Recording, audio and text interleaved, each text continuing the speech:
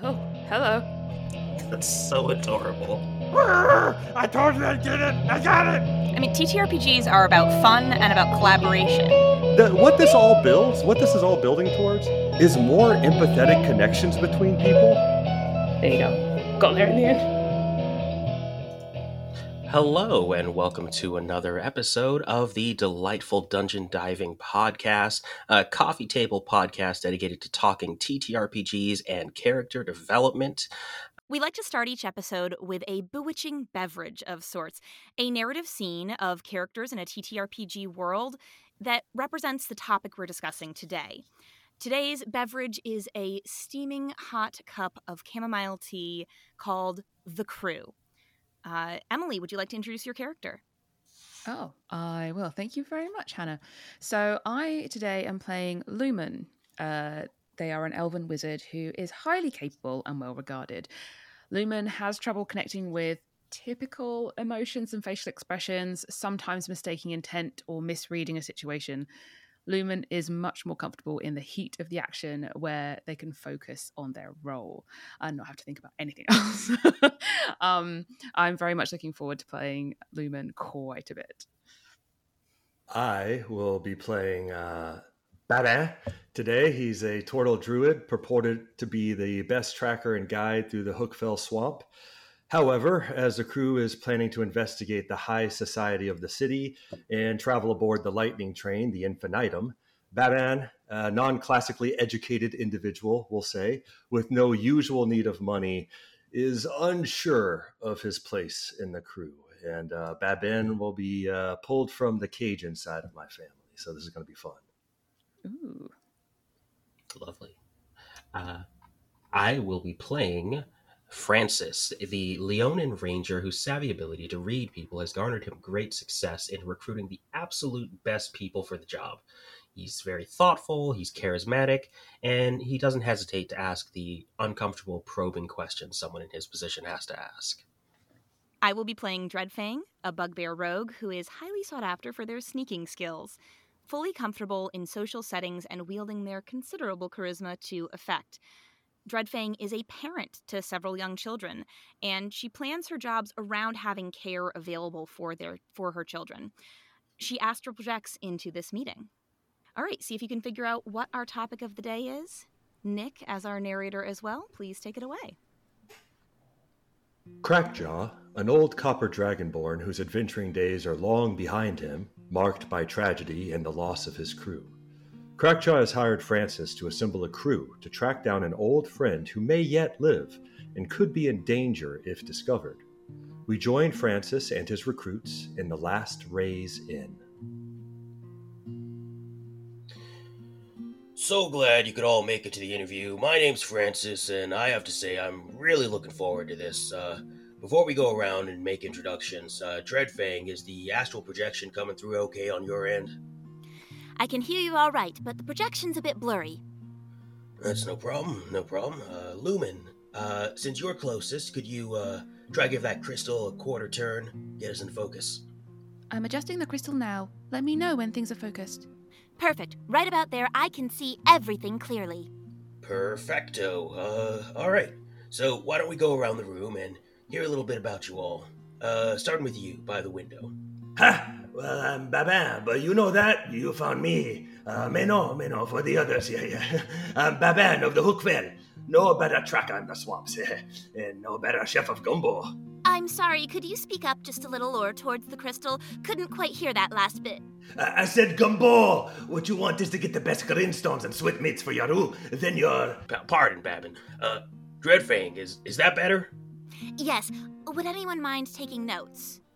Already on it. Baba, you mentioned greenstones, and by that, did you mean... Oh, I think we'll get back to the recipe in a bit. Thank you, Lumen, for transcribing. Babin, you came highly recommended as a tracker. Can you, speak on what you can bring to the table? Aside from the gumbo, that is, though, that will be more than welcome. Appreciate having a cook with us. C'est bon. I can find anyone or anything in the swamps and in the waters and the forests around the city, too. Dijon, my daddy, he taught me every nook and cranny of this land. But I have to ask, this person we're looking for, they're in the city, no? They were last seen here attending a gala on the Sunset Tier. Apparently they're known to run in high society circles. There's another such fancy to do being held in Steepholm. So we may need to take the infinitum, the lightning rail, to get there. Bon, well, I've got what you see here that's strapped to my shell and not much else. And I don't have a suit and tie. Oh, no worries there. And no one at the table should be concerned about the cost either. That's built into the job and covered. The client has provided what funds may be needed. Then, if I may, I have a question. Please. Given our quarry is likely to be seen at these fancy events, how likely is it that we will be questioning and interacting with, highly educated and aristocratic individuals? Oh, very. Is there a concern?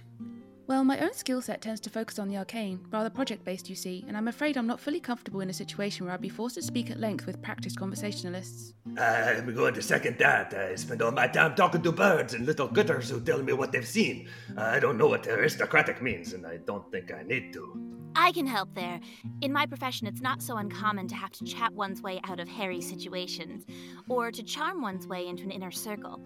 If Lumen and Babin feel more comfortable exercising their skills outside of conversation, I'm more than willing to pick up the slack. That is much appreciated, Dreadfang.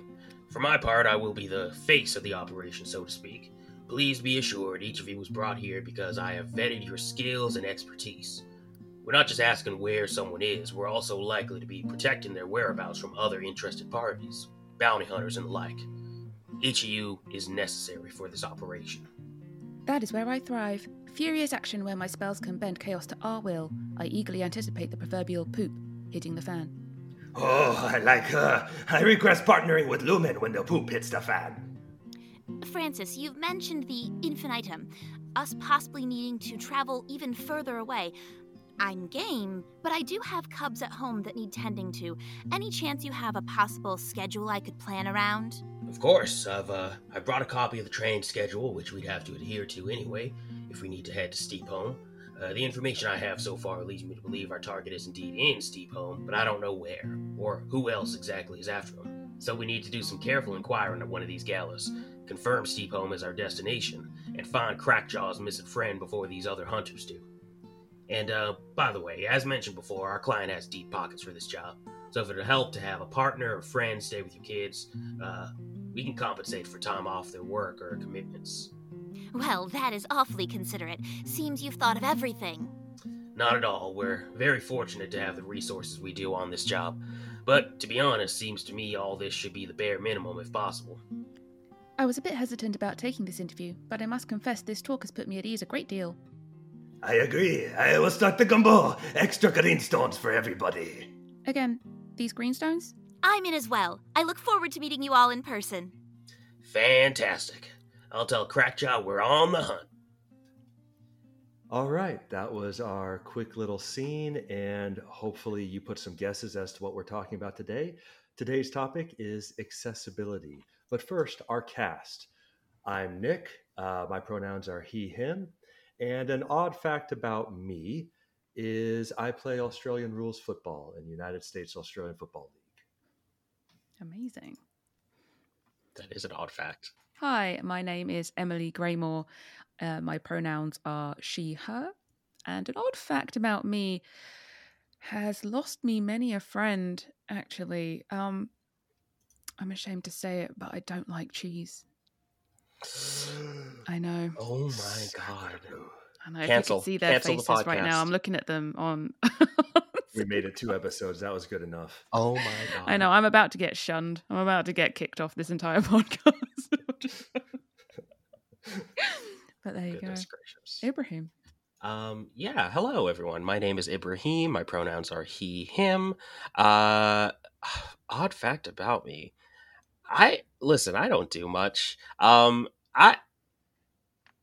fact about me, I was running a streamed game before I had ever GM'd. Wow. Oh, whoa. Ooh, That's impressive. Yep. so Yep. Very good. I was approached for Dang. prayers in the static. I had never GM'd before. I had played literally in 1 or 2 tabletop role-playing games to that point. And it's like, hey, you want to produce for this stream? And I was like, okay, Cool. Sure. Nice. And I am Hannah. My pronouns are she, her. And my odd fact for today is I collect souvenir spoons. I like that. That's cute. That's a good one. Specifically when I travel, especially when I travel in foreign countries. Mhm. Not otherwise, but when I travel to foreign countries, I collect souvenir spoons. Great. Now, moving on from cheese and going on to the splendid snack, which is today a biscuit, because I'm a Brit. Today's topic is going to be accessibility. And accessibility means many different things for many different people. We're going to talk about a few of those today.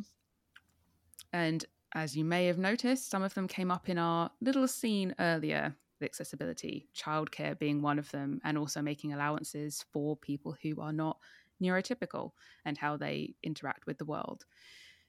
Now, let's get into the chocolate hobnob of this topic. Nick, do you have anything to say?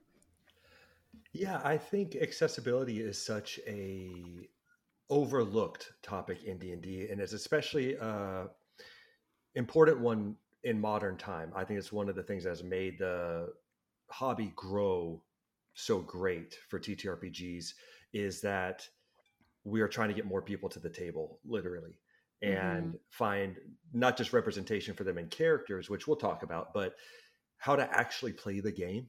For instance, I was visiting my grandparents this past weekend, and in their 80s and 90s respectively, and asking all sorts of questions about what is this, like how do you physically sit down and play this game? Is there a boxed board game? Is it and I was trying to explain, well, no, we could all just play right now. We don't even need any dice. I don't need anything. So the accessibility is just describing in how you would play the game as well. There's so much to it. To that effect, I know we've all had different experiences playing TTRPGs. Mine, typically with the campaigns I run for kids, I do it on a screen where they just join a Zoom meeting. I use digital maps and artworks and things at different times, but that's just the way I play. So, I mean, Hannah, I'm sure you've had a different experience as well. Yeah, I mean, it's part of what I felt very strongly about the character that I was in our scene with the playing in a hybrid model as reflected from that scene, because the group that I do most of my TTRPG playing with is now spread across the country. We met all together in the Boston area. We played for a couple of years together, and then a couple of our members moved out to the Midwest, but we all still wanted to play together. And I know that it was a very long journey to find some sort of system to appropriately accommodate them in a way that was fair, because we started out by playing on Zoom, or I think at the time it was actually Skype, and we would aim the camera of my laptop computer at our physical map with all the minis on the table, and Nice. they couldn't see it very well, and sometimes we had audio issues. Yeah. And of course, with the events of the pandemic and lockdown, even those of us who were living locally had to go online. And so these days, our hybrid model of playing TTRPG locally with some friends who are not physically present, first of all, we've refined that so we almost always use digital maps over Roll20. So that everyone has sort of an equal footing on seeing the map and being able to participate and actually physically move their own tokens or be in the room with someone who is manning the computer that moves their tokens. And the other advantage to that is another of our members who does live locally doesn't drive himself and also has small children. And so him getting to us is a little more difficult. But if we play online, or if we have the option of him playing online, even if some of us are local, are present at our house because we tend to host, this one friend of ours can stay at home and just type in our Discord chat, hey, gonna help my wife put my kids to bed, and go off and take care of that, and then come back in later on. Usually not too terribly long, but we're able to accommodate that and still play with him and still play with our friends in the Midwest. Yeah. And if someone gets sick, we still have those tools. We can play together. And it's really made for a much more positive experience because we can play more often and more people don't have to be left out here and there. So I feel very strongly about using technology to accommodate people being able to not be physically present, even if they, people being more physically present, even if, how do I want to say this? Please cut the rambling out. I feel strongly about being able to accommodate people even if they can't physically be present in the room with you. 100%. Gotcha. Yeah, accessibility, it benefits everyone because it allows you to play Yeah. with your friends in ways that you hadn't been able to or wouldn't be able to, just because of like that particular day somebody can't make it there physically. If you have that option, if you have that setup, if you're flexible enough to be able to create an accessible hybrid space like that, super helpful. Yeah, agreed. Absolutely. I've been kind of bucking against the trend here where it tends to be divided into two people, like the overall way you approach a TTRPG and how to play being either online or in person. And the constant thing I've heard for so long is that, if you got to play online, there's really great ways to do it now, but the experience of being in person is hard to beat. And true, it is very fun, especially if you're in a close group of friends you feel comfortable with. But I have found, especially because I do my campaigns for kids who are typically taking homeschool education, or kids with a lot of neurodivergence and non-typical, with heavy quotation mark, behaviors, even in a group of friends that you're comfortable with, going online might actually be better in some ways because you might feel more comfortable role playing, where you get to turn your camera off for half a second, or rip a huge fart or something off screen. Anything. Remembering to mute first, guys. Remember to Don't do mute. what I did. And another thing that I really like about that is part of what our table really enjoys is the meta commentary. And we tend to get together over Discord, where there's the wonderful GIF feature. And Yes. the amount of meta commentary that we put in there, but also that if we have something, if we need to check in with somebody on a question, we can type it in the chat and we're not going to interrupt the discussion going on. If I have a question for the GM and it's not an urgent question, I can type that in the chat so I don't forget what I want to say. Which I know is definitely something for some people of various neurotypes. You need to say it when you need to say it.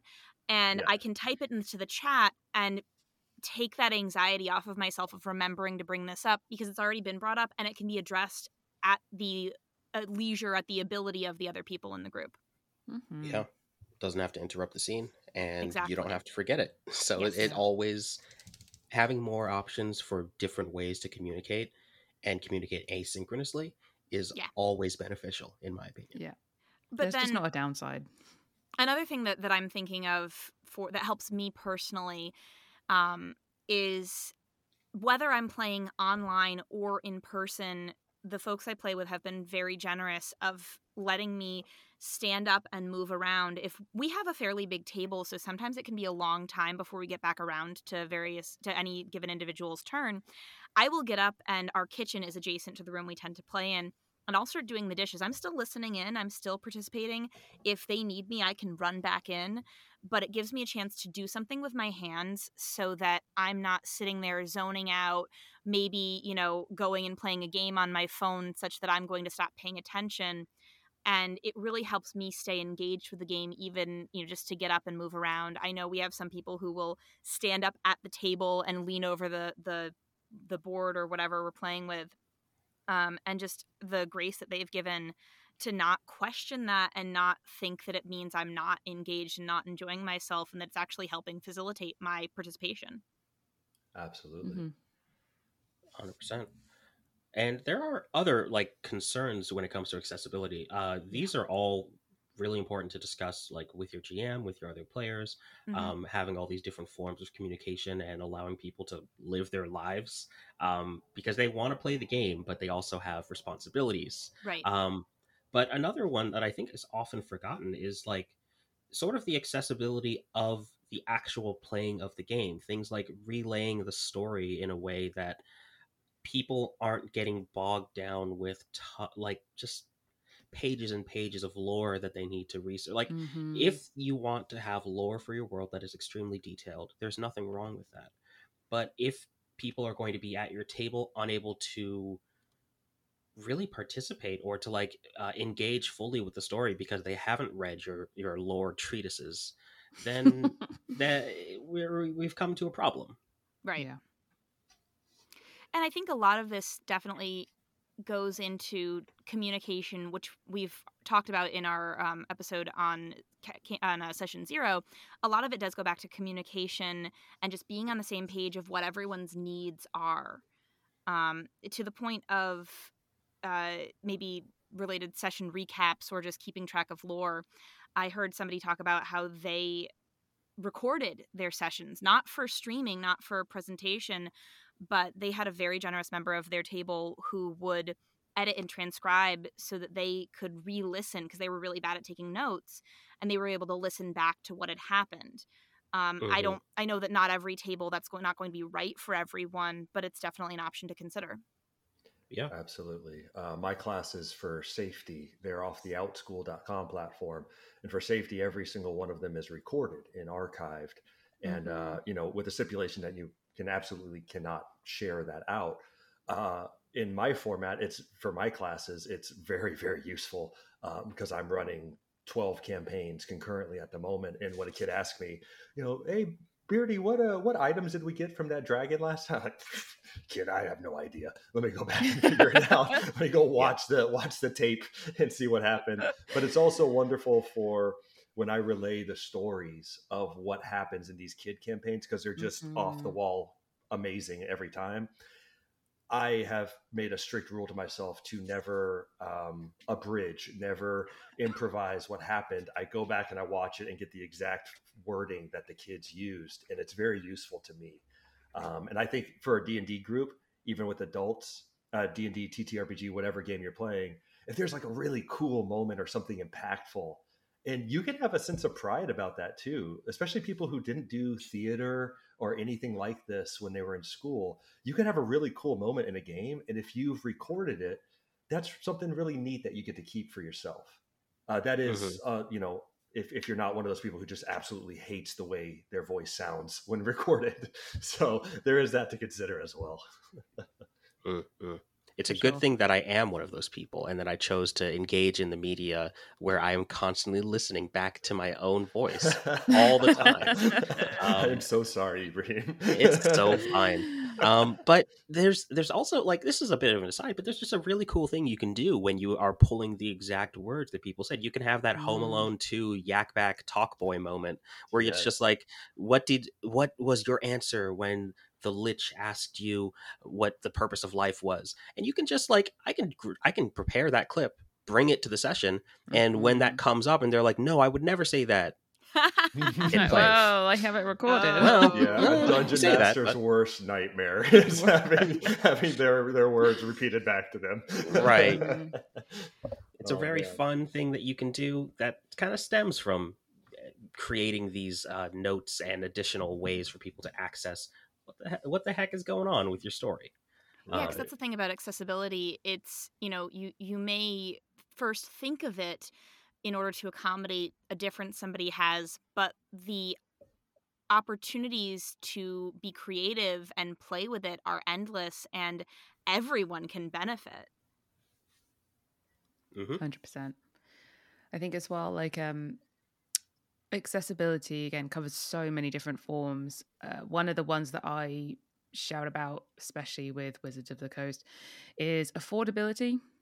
Accessibility on actually just sort of initial outlay and things that you need to be able to play the game can be very, very difficult for some people to get their hands on the whole kit and caboodle that needs to play some of these games, or the things sometimes they feel they need, but or pressured to need, you know what I mean? They don't have to have those things, but feel like they need to have them to be proper players or GMs or anything like that.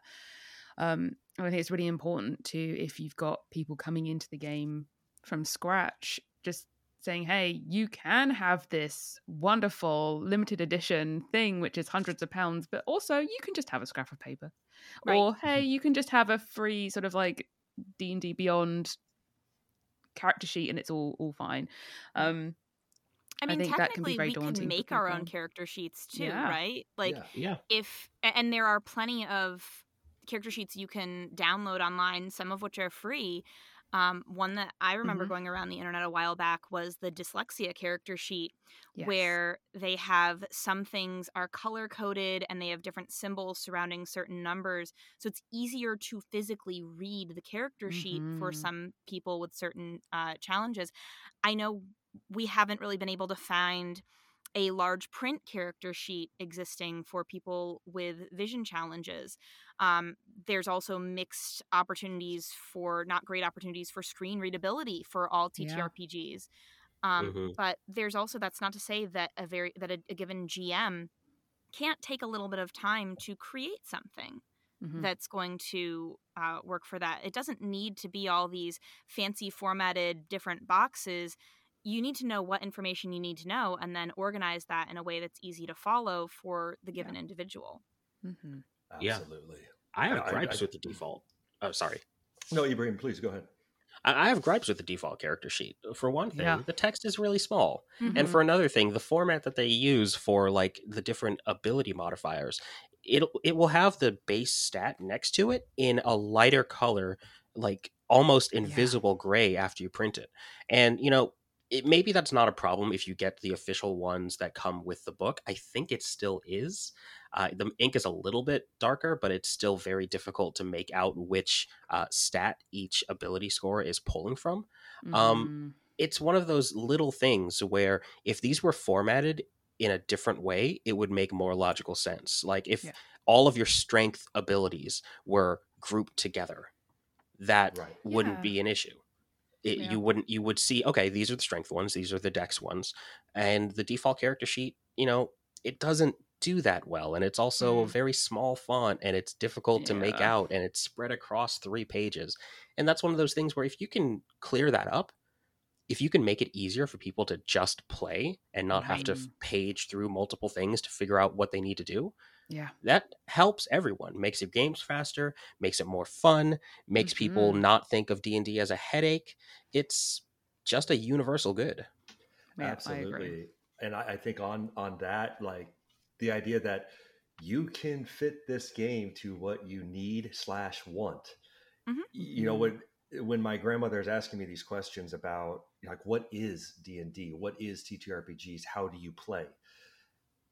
For everyone listening, I mean, really base level is you are just agreeing on a certain set of rules for doing a choose your own adventure style game.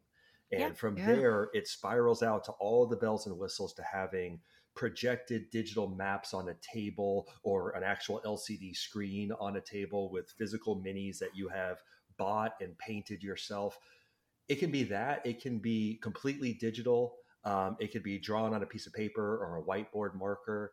You don't even have to have dice if you really don't want to. And on that is a thing with TTRPGs.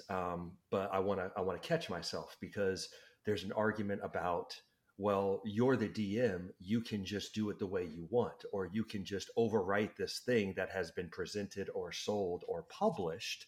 I had to get into this discussion with some kids this past week about something that has hit the TTRPG sphere recently, and we're going to talk about because their question was, well, why don't, as a DM, you just make some changes? And I had to explain why there is a limit to that and why there's an effect. So if y'all want to, we can dive into that topic a little bit too. Let's do it. Yeah, I mean, I think representation definitely is tied to accessibility, because if whatever our identities are, if we're not seen in it, we definitely don't feel welcome at a table. So I think that's definitely a part of it. Seeing someone just a part of a game that represents you fairly and justly in a way is so important for you to feel welcome, and that's in any kind of way, whether that's accessibility kind of like physically, whether that's sort of like culturally. There's like so many things, and I think it's so important. So we're kind of dancing around it just a little bit, but Mm-hmm. basically, what occurred over a little while back? What occurred a little while back was that Wizards of the Coast announced that they were going to be bringing back Spelljammer. I think Spelljammer's been it's been since second edition, It was right? 1980s, I think. I remember. 1980s, something like that. The last time there was new Spelljammer content was quite a lot. At the very least 20 years ago, potentially 40. Yeah.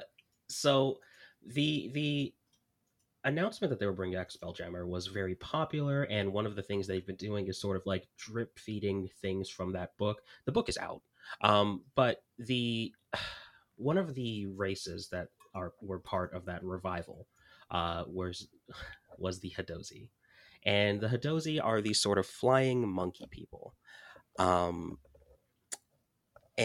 there's hold on, I want to make sure I approach this as delicately as I Speak candidly, Ibrahim. Don't worry about I it. was going to Yeah. say, don't feel like you have to be any kind of delicate about it. Okay. Honestly.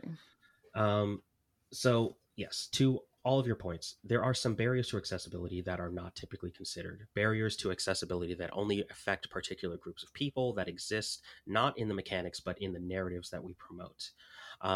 Wizards of the Coast released the Hadozi race, and the Hadozi race, as released, were a race of monkey people who had been subjected to chattel slavery and had been mutated from their original small primate forms into these larger humanoid ape people. There is nothing inherently wrong with animal themed races, but when we are not approaching how we depict those races and their cultures critically, there are problems that arise. Mm-hmm. They are described as resistant to pain. They are described as resistant to damage, which is a stereotype that exists to this day in medicine, that people of a certain complexion, quote, black people, are not able to feel pain the same way. It's why I had a root canal where I was not properly sedated. I was able to feel that. Jesus. And, the point is that there are a lot of these stereotypes that exist to this day. And Mhm. while people can pretend that if you see racism or bigotry, then you're the problem for seeing it because I didn't see it there. Yeah. That is not at all the case. Until Yeah. we live in a world where people have never experienced oppression based on these stereotypes, that can never be the case. Returning to the Hadozi, the issue at hand, I believe, just from the jump, chattel slavery in fantasy is never pleasant and it's never necessary. Mm-hmm. Fantasy role playing is not a history course, and replicating those things in your game is not raising awareness for them or educating on them. It is just replicating. You are creating new depictions of it. And to pretend that you're doing anything else by putting it in your games is odd to me. Creating a game is a creative endeavor. You are creating new art that has these horrible, horrible things in it.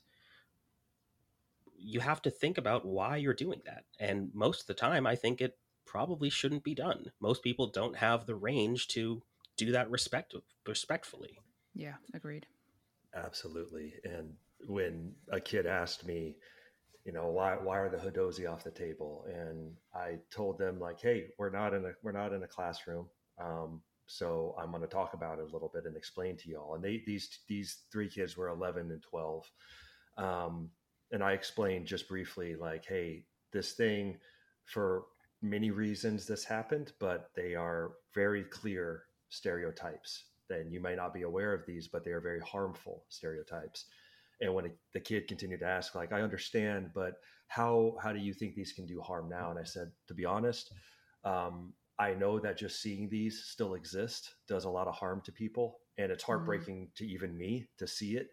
But also that I'm not an expert on this and I can't speak to this personal experience. And so I don't feel comfortable going forward handling that kind of character.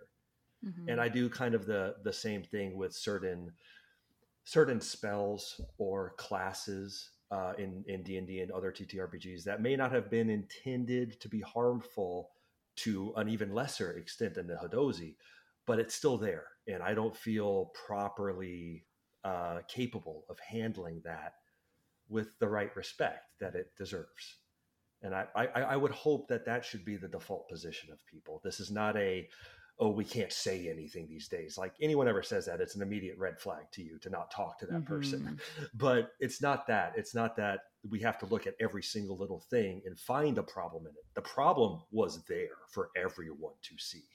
Yeah. And that immediately makes the game inaccessible. It is a sign that says, Yes, this game is not for you. exactly. And that is why we did this. I mean, it just. Sorry, No, go go on. ahead.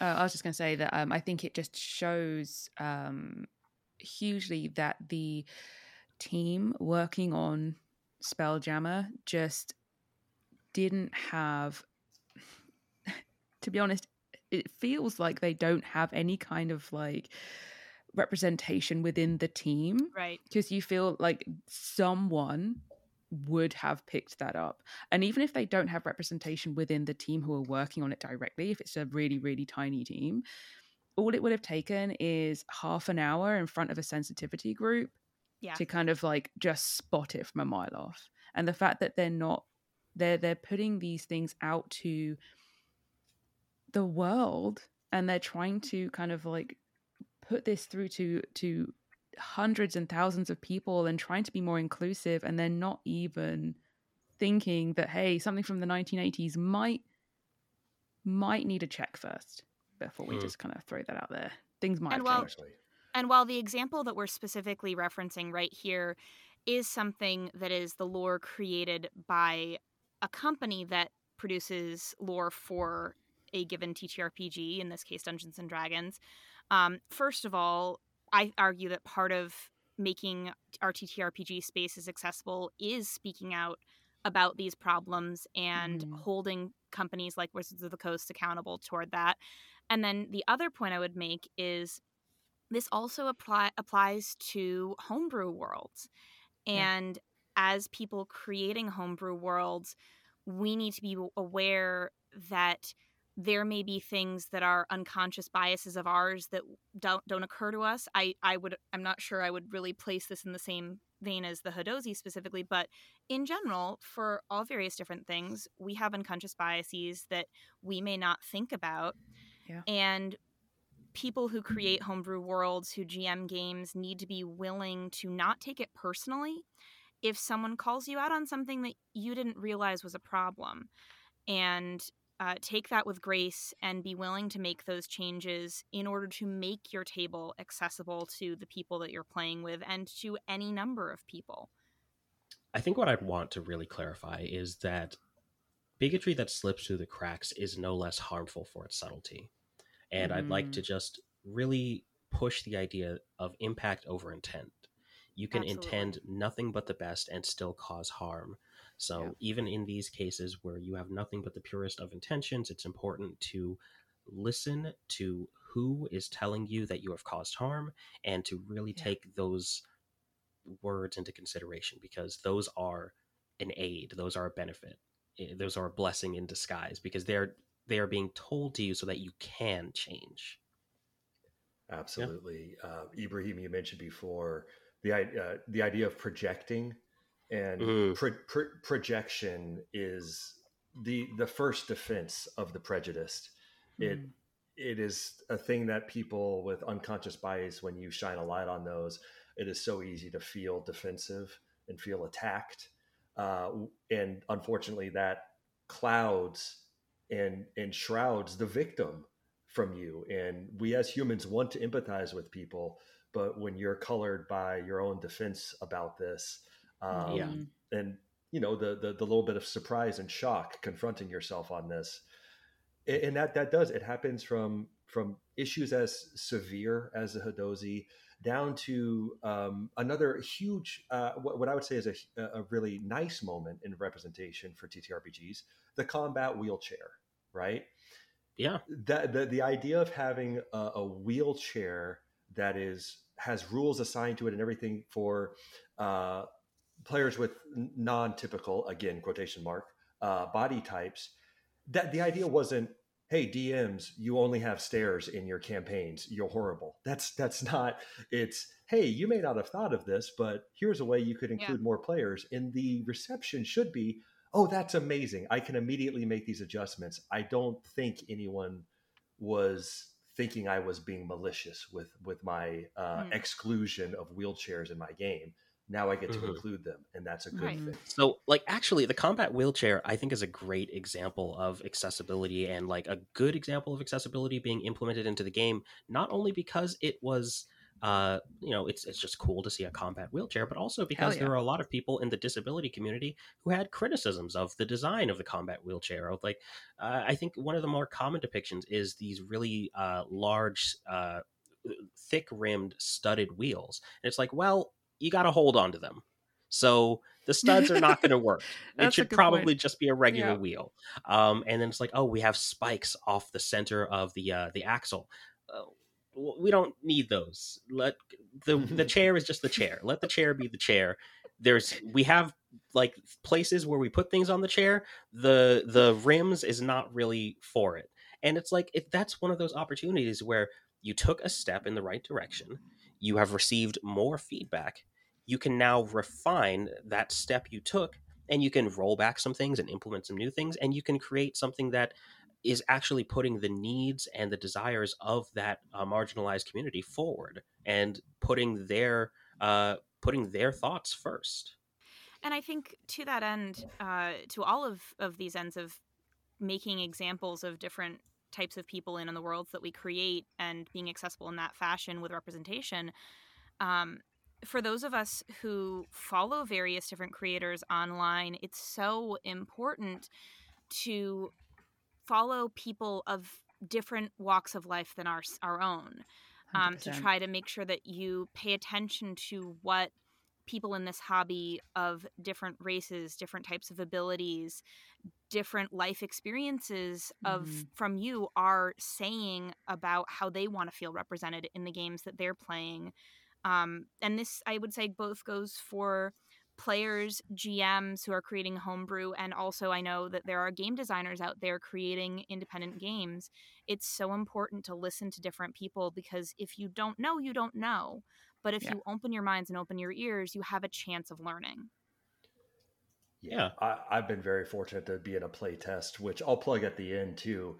But it is being created in a Korean mythology, and it is being created by people who are directly connected to that culture, and that's so cool because the accessibility is there, and these considerations are being taken from them, as you know, they are the sensitivity readers, and even still, they have people in their group who are currently connected to the spiritual system, and they go to them and say, hey, is what we're doing okay with this? And it's really cool to see from that.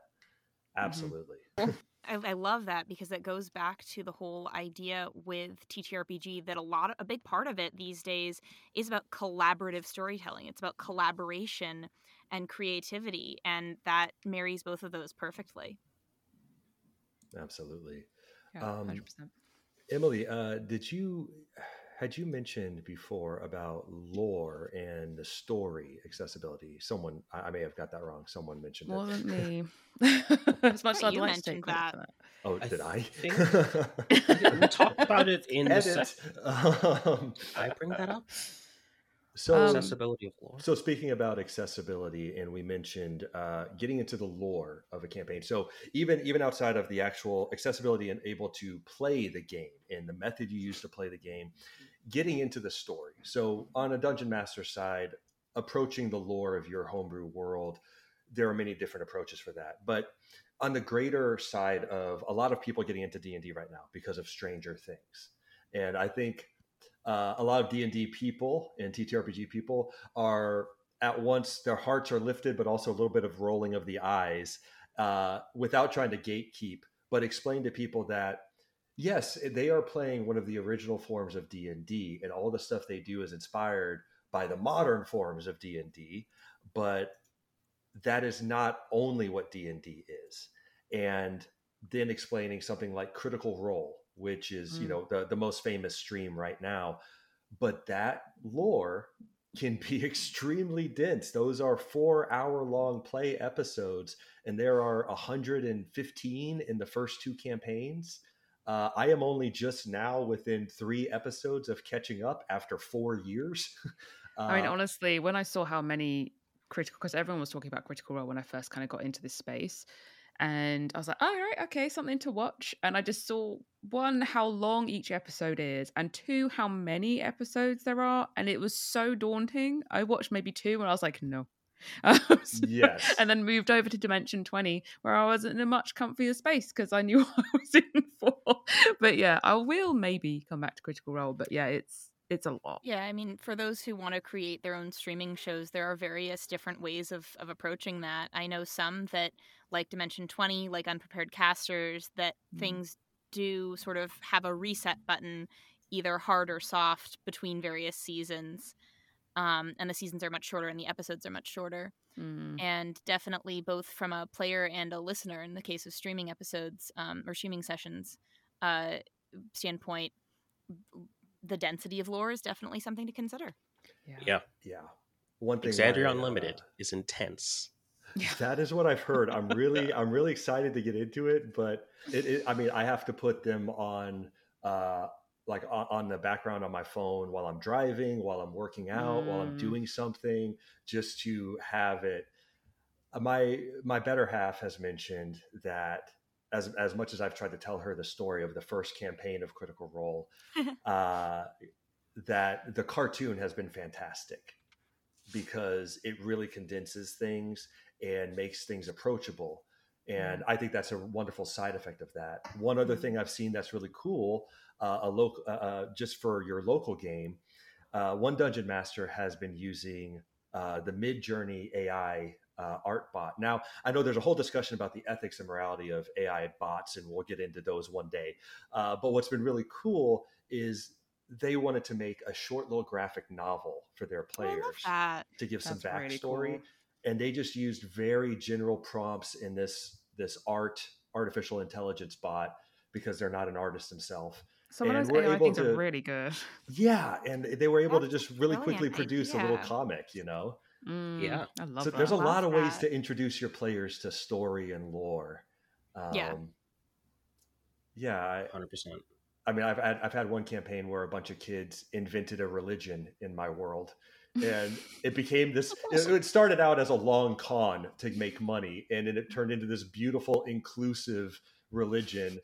And I promised them, I said, "Hey, you know what? In all my campaigns now, the Turts is now an official religion and is recognized, and other players will encounter this. So your players will also have an effect on the accessibility of your lore because they'll build it themselves." Well, and there's different ways to do lore recaps as well. The West March that I've tried to on and off be a part of and help run, we do session recaps by we actually award XP to individual players if they are open to writing a journal entry immediately following the session, so they recap it themselves. So that you can, and this strays a little bit away from accessibility, but so if you do want to work on the idea of your players being their own unreliable narrators, but having it in their words, something that you can encourage. Of course, that's not going to be something that everyone is capable of, but find what works for you and your table. You know, is it important for the GM to make time to write a session recap? Do you want a designated scribe at the table to be the one to make the session recap? Are you encouraging everybody to make their own session recap? Journal entries, stuff like that. Are you doing an audio recording so that you can do playback? You know, or this little comic thing that you were mentioning. There's a lot of different ways to recap lore depending on what's right for your table, and having that discussion beforehand can be really useful to the engagement and enjoyment of the game. Absolutely. All right. Are there any other topics associated with this that y'all want to hit? There were a couple more accessibility tools that I did want to bring up. Yes, please. Just some pretty simple stuff. Electronic dice rollers that calculate the results can be a lifesaver, honestly. very My maths is useful so thing. bad. I mean, I'm a dice dragon. I am very into having my little click clacks that I can roll. Play a rogue, have all those d6s when I do sneak attack is very fun. But also, sometimes calculating everything when you're on the spot, I have a lot of math anxiety, and Same. I know that there is also an advantage to being able to use those electronic dice rollers that just calculate it all for you. Um, on the other hand, having other players at my table who don't side-eye me when it takes me, 3 minutes to calculate all my dice together and my modifiers is also very, very useful. So that was one thing that I definitely wanted to make sure we brought up. And another thing was various visual aids, item cards, spell cards, whether you buy official, buy them from an independent seller, make them yourself. I know when I play a spellcaster, I will sometimes create a Word document describing what my spell is in my own words so that I have that easily accessible. Because it doesn't, like we were saying earlier, the character sheet, there's not enough space for everything. And so I like to make sure that I have everything in a format that's easy for me to digest at a moment's notice and pick what spells I'm doing. I like that a lot. Right. I have so many bookmarks, it's ridiculous. So like at the moment, all of my stuff is online as well. As much as I would love to be able to get back into sort of face-to-face playing, I think even then I'd probably still have my laptop on the table because like you said, the kind of do all of my click clack adding up for me, please. That's wonderful. Yeah. By just pressing one button. As much as like the rolling of the dice is so satisfying, like it's a sort of an ASMR for me. Like just Yes. D&D Beyond, just for that reason, having that simplicity of character sheet and just clicking a button, having it all there, amazing. The only thing I would say with that is just having a large print mode for D&D Beyond would be really, really good. Just like a simplified sheet. I know you can zoom in, but that's not always helpful because then you have to scroll a million miles to get to wherever you need to go to. Right. Yeah.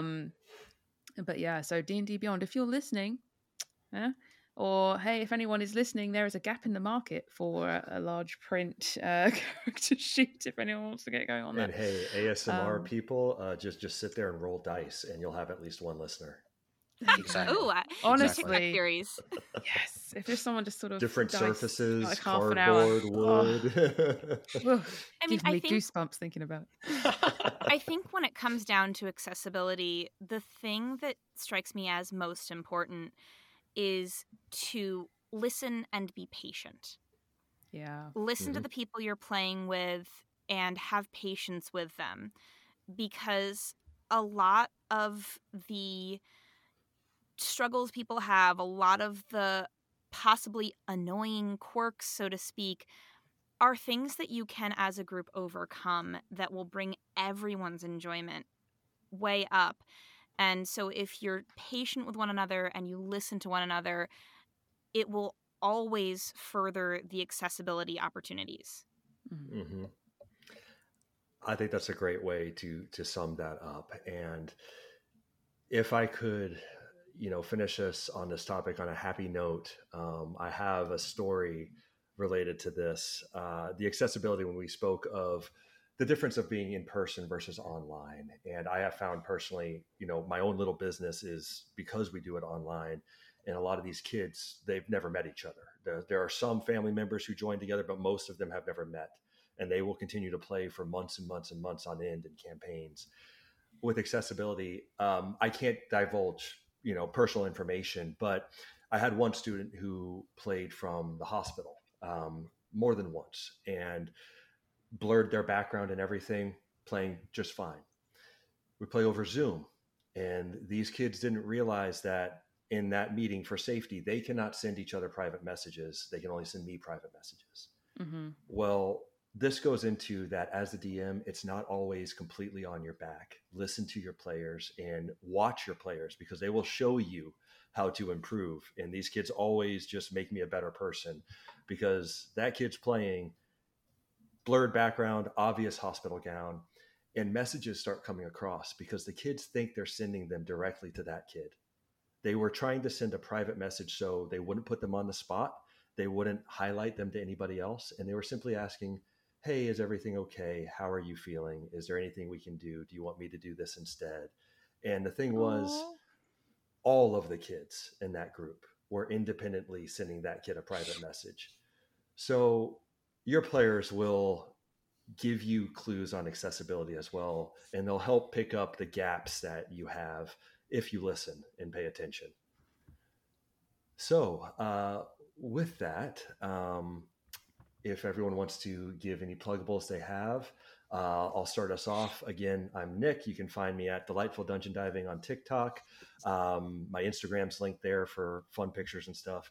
I am going to plug a new source book coming out on Kickstarter called Undying Corruption, a Korean 5e adventure. I've been playtesting with this source book. It's amazing. I can't wait for it. The art is incredible. So please, even if you don't intend to put any money on Kickstarter, if you could get on the notify me list for that, it really helps the project just get more attention. And it's very, very, very cool. So that's mine. Cute. I'm Hannah. I'm Hannah. You can find me on TikTok at critical_stitch for my takes on TTRPG, Critical Role, cosplay, and the like, and find other links within my link tree about my work as a performer, voice actor, historic tour guide. Okay, I will go next. Thank you. So I am Emily Graymore. You can find me on TikTok at Emily Graymore with an E on the end. And you can also find me, the thing I'm going to be plugging now is the other podcast that I'm doing at the moment, which is Unbalanced Encounters. And that is a D&D actual play, which is also a bit of an audio drama, and I enjoy that quite a bit. So go on to unbalancedencounters.com and you can find everything there. That's amazing. Everybody listen to it. Please do. It's really, really good. Thank you. My name is Ibraheem. You can find me on Twitter at cosmic_Ebe. Ebe is spelled IBE.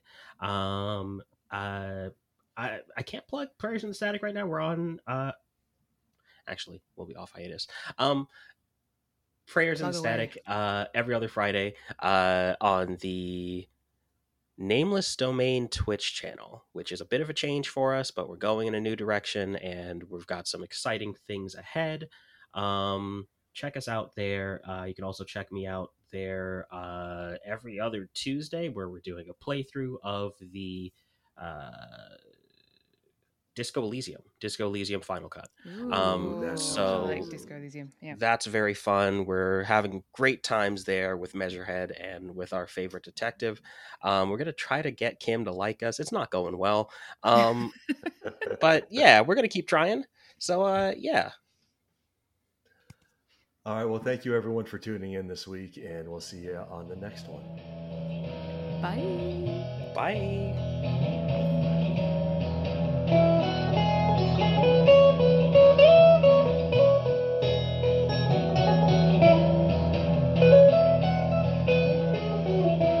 So I'm fucking up for everyone here, so no one else has to.